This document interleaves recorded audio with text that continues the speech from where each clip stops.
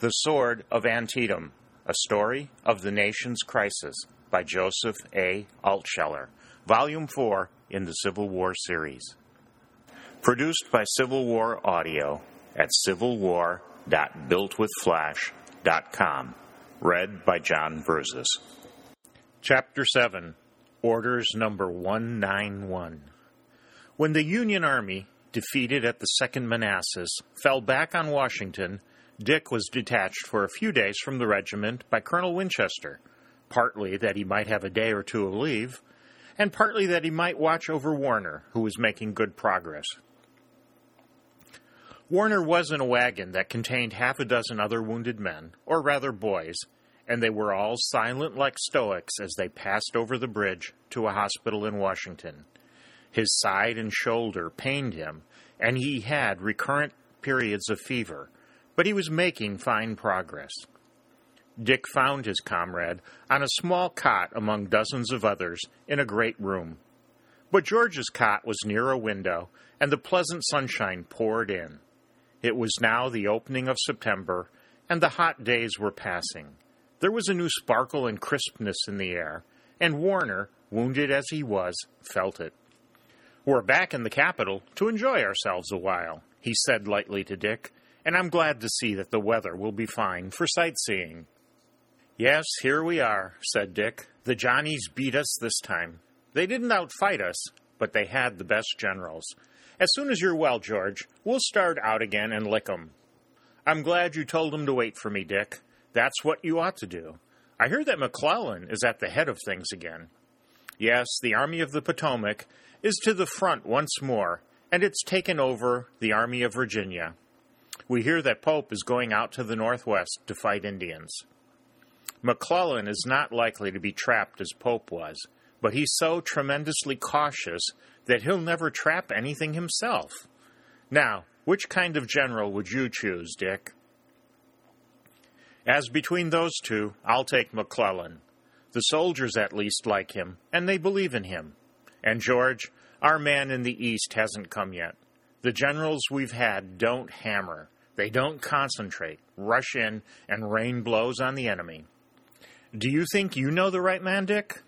"I'm making a guess. It's Grant. We saw him at Donelson and Shiloh. Surprised at both places, he won anyhow. He wouldn't be beat. That's the kind of man we want here in the East." "You may be right, Dick, but the politicians in this part of the country all run him down. Halleck has been transferred to Washington as a sort of general commander and advisor to the president, and they say he doesn't like Grant."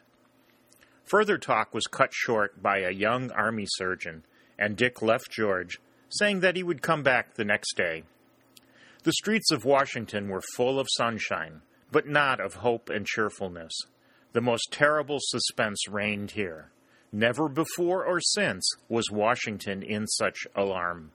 A hostile and victorious army was within a day's march. Pope, almost to the last, had talked of victory. Then came a telegram asking if the capital could be defended in case his army was destroyed. Next came the army, preceded by thousands of stragglers and heralds of disaster. The people were dropped from the golden clouds of hope to the hard earth of despair. They strained their eyes toward Manassas, where the flag of the Union had twice gone down in disaster.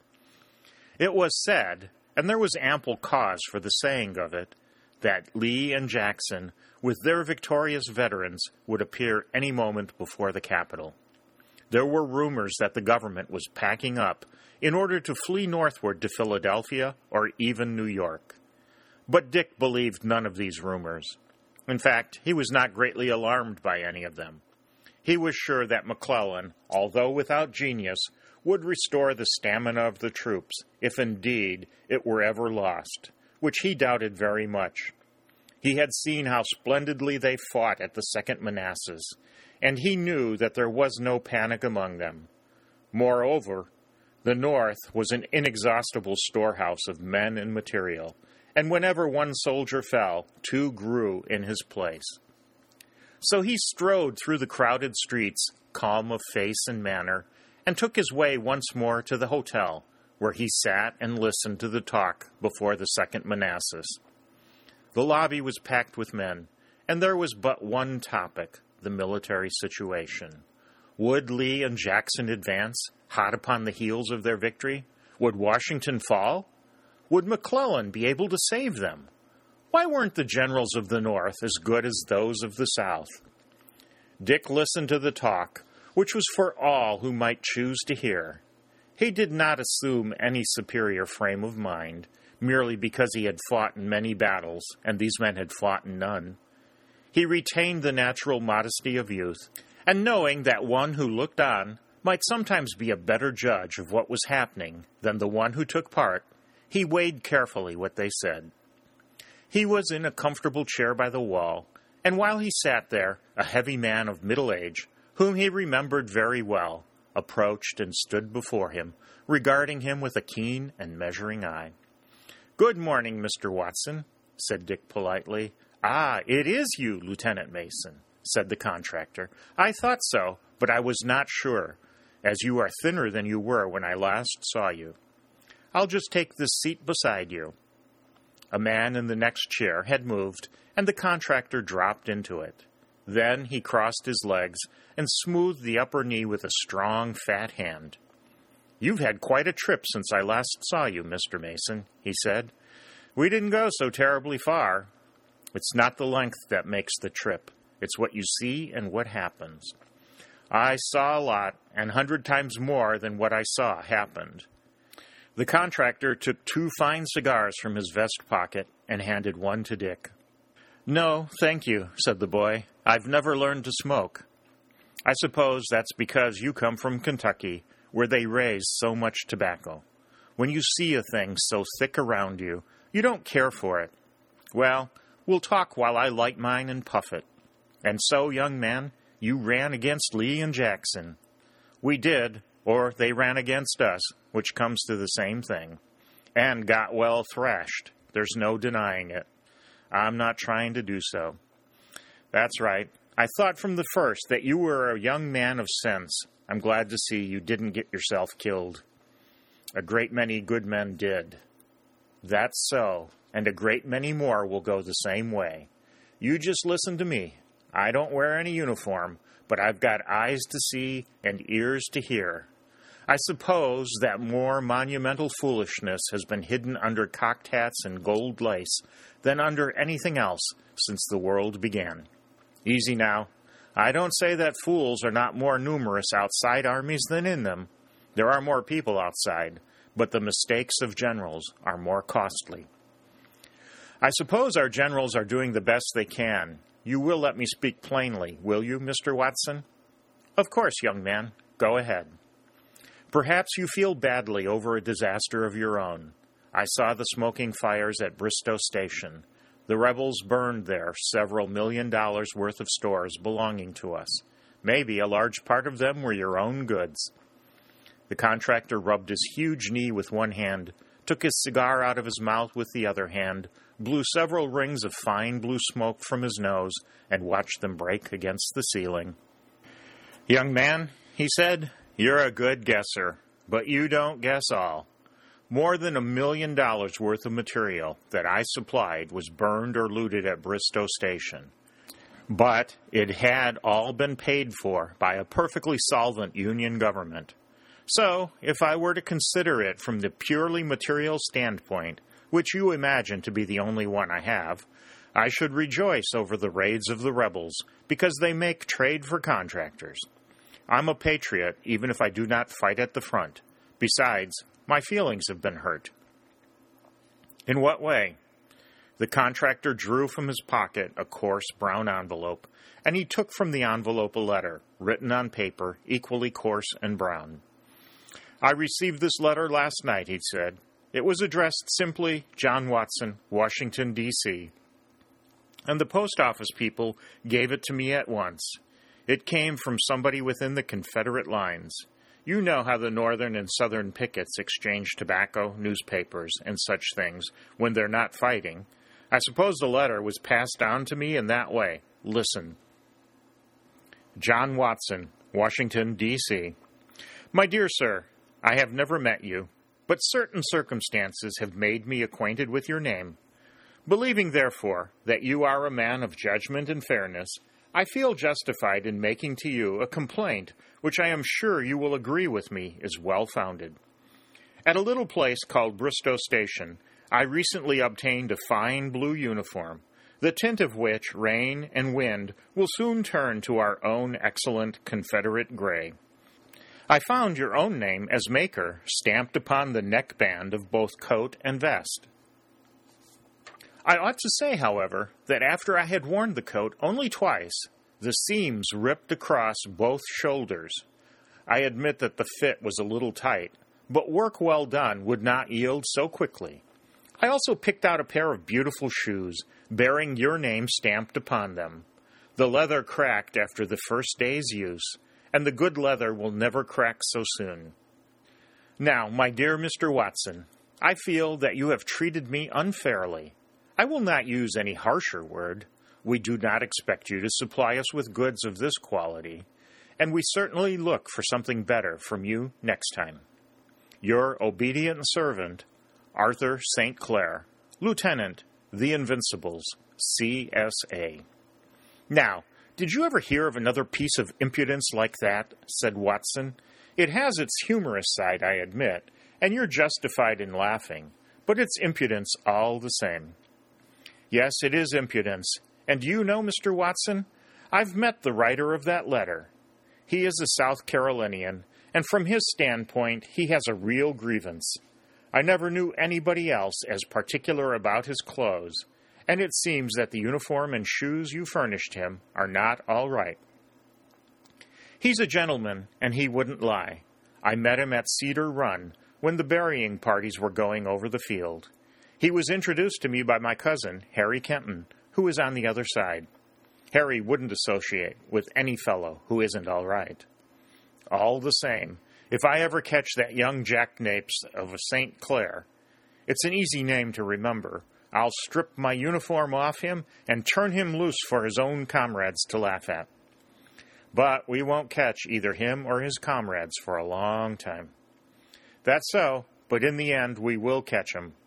Now, Mr. Mason, you don't agree with me about many things, but you're only a boy, and you'll know better later on. Anyway, I like you, and if you need help at any time and can reach me, come. I'll do so, and I thank you now, said Dick, who saw that the contractor's tone was sincere. That's right. Goodbye. I see a senator whom I need. They shook hands, and Watson hurried away with great lightness and agility for so large a man. Dick stayed 2 days longer in Washington, visiting Warner twice a day, and seeing with gladness his rapid improvement. When he was with him the last time, and told him he was going to join the Army of the Potomac, Warner said, Dick, old man, I haven't spoken before of the way you brought me in from that last battlefield. Pennington has told me about it, but if I didn't, it was not because I wasn't grateful. Up in Vermont, we're not much on words. Our training, I suppose, though I don't say it's the best training. I'm quite sure that I'd have died if you hadn't found me. Why, George, I looked for you as a matter of course. You'd have done exactly the same for me. That's just it, but I didn't get the chance. Now, Dick, there's going to be another big battle before long, and I shall be up in time for it. You'll be there, too. Couldn't you get yourself shot late in the afternoon, lie on the ground feverish and delirious until far in the night when I'd come for you? Then I could pay you back. Dick laughed.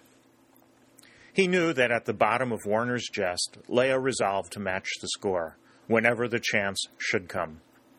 Goodbye, George, he said. I'll look for you in 2 weeks. Make it only 10 days. McClellan will need me by that time. But it seemed to Dick that McClellan would need him and every other man at once. Lee was marching. Passing by the capital, he had advanced into Maryland, a southern state, but one that had never seceded. The Southerners expected to find many reinforcements here among their kindred. The regiments in gray, flushed with victory, advanced singing, "The despot's heel is on thy shore, Maryland. His torch is at thy temple door, Maryland. Avenge the patriotic gore that flecked the streets of Baltimore, and be the battle queen of yore, Maryland, my Maryland." Dick knew that the South expected much of Maryland. Her people were Southerners. Their valor in the Revolution was unsurpassed. People still talked of the Maryland line and its great deeds.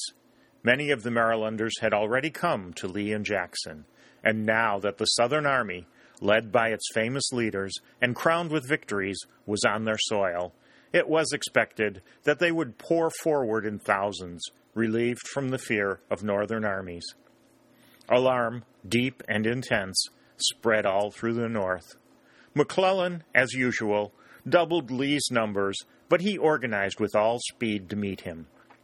Dick heard that Lee was already at Frederick, giving his troops a few days' repose before meeting any enemy who might come.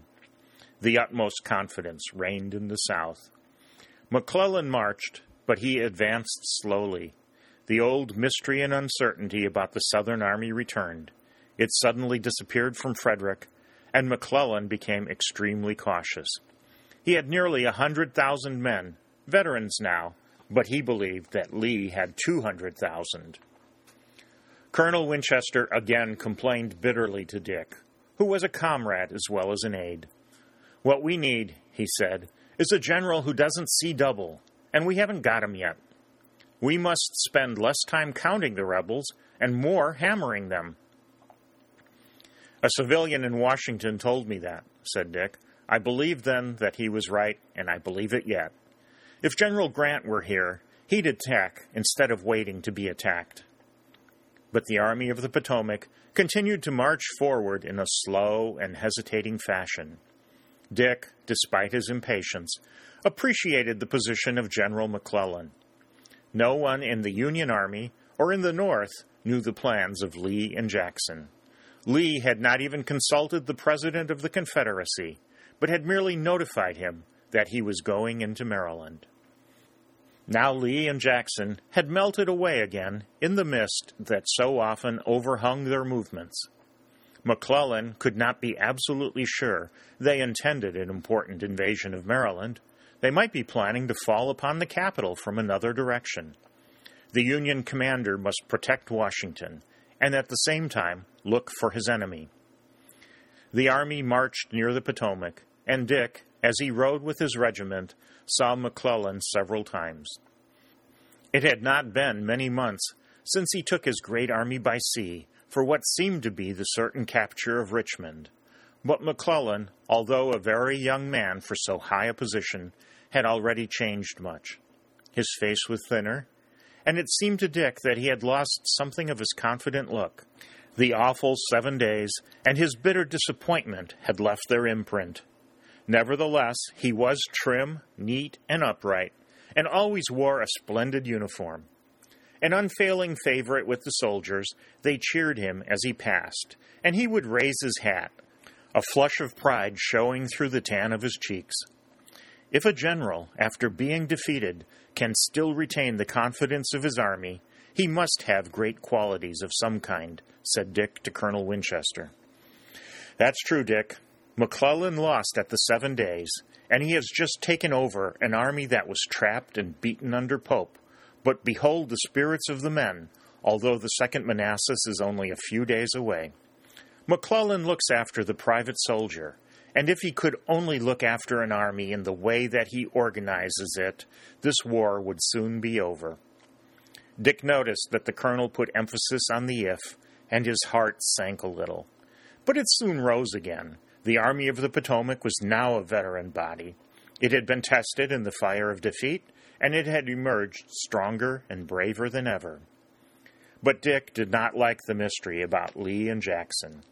They had an extraordinary ability to drop out of sight, to draw a veil before them so completely that no Union scout or skirmisher could penetrate it.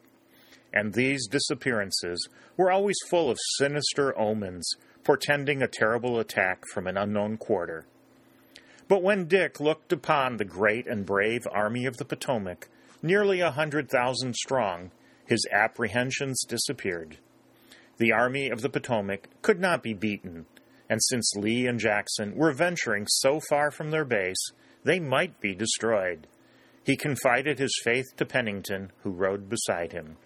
"I tell you, Frank, old man," he said, The Southern Army may never get back into Virginia.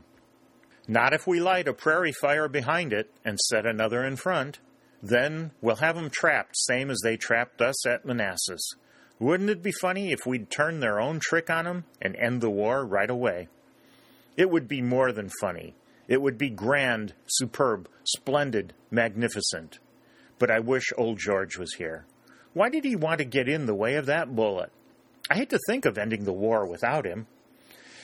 Maybe he'll get up in time yet, Dick. I saw him a few hours before we started. The doctor said that youth, clean blood and clean living, counted for a lot. I guess George would put it at 90%, and that his wound, the bullet having gone through, would heal at a record rate. Then we'll see him soon. When he's strong enough to ride a horse, nothing can hold him back. That's so. I see houses up ahead. What place is it, Dick? Must be Frederick. We had reports that the Johnnies were about here, but they must have vanished since no bullets met us. The colonel is looking through his glasses, and as he does not check his horse, it is evident that the enemy is not there. But maybe he has been there, and if he has, we'll just take his place. I like the looks of these Maryland towns, Frank. They're not so hostile to us. Colonel Winchester's skeleton regiment, now not amounting to more than 300 men, was in the vanguard, and it rode forward rapidly. The people received them without either enthusiasm or marked hostility. Yet the Union vanguard obtained news. Lee had been there with his army, but he had gone away. Where? They could not say. The Southern officers had been silent, and the soldiers had not known. None of the people of Frederick had been allowed to follow. A cloud of cavalry covered the Southern movements. Not so definite after all, said Dick. We know that the Southern Army has been here, but we don't know where it has gone. At any rate, said Pennington, we're on the trail, and we're bound to find it sooner or later. I learned from the hunters in Nebraska that when you strike the trail of a buffalo herd, all you had to do was to keep on, and you'd strike the herd itself. It was not yet noon, and McClellan's army began to go into camp at Frederick. Dick and Pennington got a chance to stroll about a little, and they picked up much gossip. Young women, with strong Southern proclivities, looked with frowning eyes upon their blue uniforms, but the frank and pleasant smiles of the two lads disarmed them. Older women of the same proclivities did not melt so easily, but continued to regard them with a hard and burning gaze. But there were men strongly for the Union, and the two friendly lads picked up many details from them. They showed them a grove in which Lee, Jackson, Longstreet, and D.H. Hill had all been camped at once. People had gone there daily for a glimpse of these famous men. They also showed the boys the very spot where Stonewall Jackson had come near to making an ignominious end of his great career. His faithful horse, Little Sorrel, had been worn out by incessant marchings and must rest for a while. The people gave him a splendid horse, but one that had not been broken well. The first time he mounted it, a band happened to begin playing. The horse sprang wildly, the saddle girth broke, and Jackson was thrown heavily to the ground.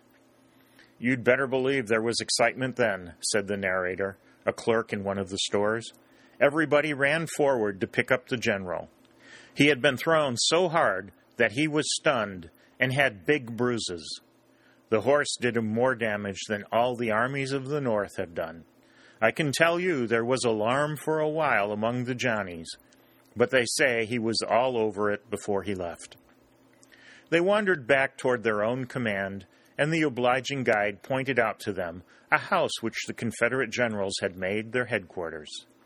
They saw Colonel Winchester entering it, and thanking the clerk, followed him. Union officers were already in the house, looking with curiosity at the chairs and tables that Jackson and Lee and Longstreet had occupied. Dick caught sight of a small package lying on one of the tables, but another man picked it up first. As he did so, he looked at Dick and said in triumph, 3 good cigars that the rebels have left behind. Have one, Mason? Thanks, but I don't smoke. All right, I'll find someone else who does. He pulled off a piece of paper wrapped around them, threw it on the floor, and put the cigars in his pocket. Dick was about to turn away when he happened to glance at the wrapping lying on the floor. His eyes were caught by the words written in large letters, "Headquarters of the Army of North." Something seemed to shoot through his brain. It was like a flash of warning or command, and he obeyed it at once. He picked up the paper and smoothed it out in his hand. The full line read like the headline in a newspaper. Headquarters of the Army of Northern Virginia, September 9, 1862. Then, with eyes bulging in his head, he read, Special Orders, Number 191. The Army will resume its march tomorrow, taking the Hagerstown Road. General Jackson's command will form the advance, and after passing Middletown with such portions as he may select, take their route toward Sharpsburg, cross the Potomac at the most convenient point, and by Friday morning take possession of the Baltimore and Ohio Railway, capture such of them as may be at Martinsburg, and intercept such as may attempt to escape from Harper's Ferry. General Longstreet's command will pursue the main road as far as Boonesboro, where it will halt with the reserve supply and baggage train of the Army.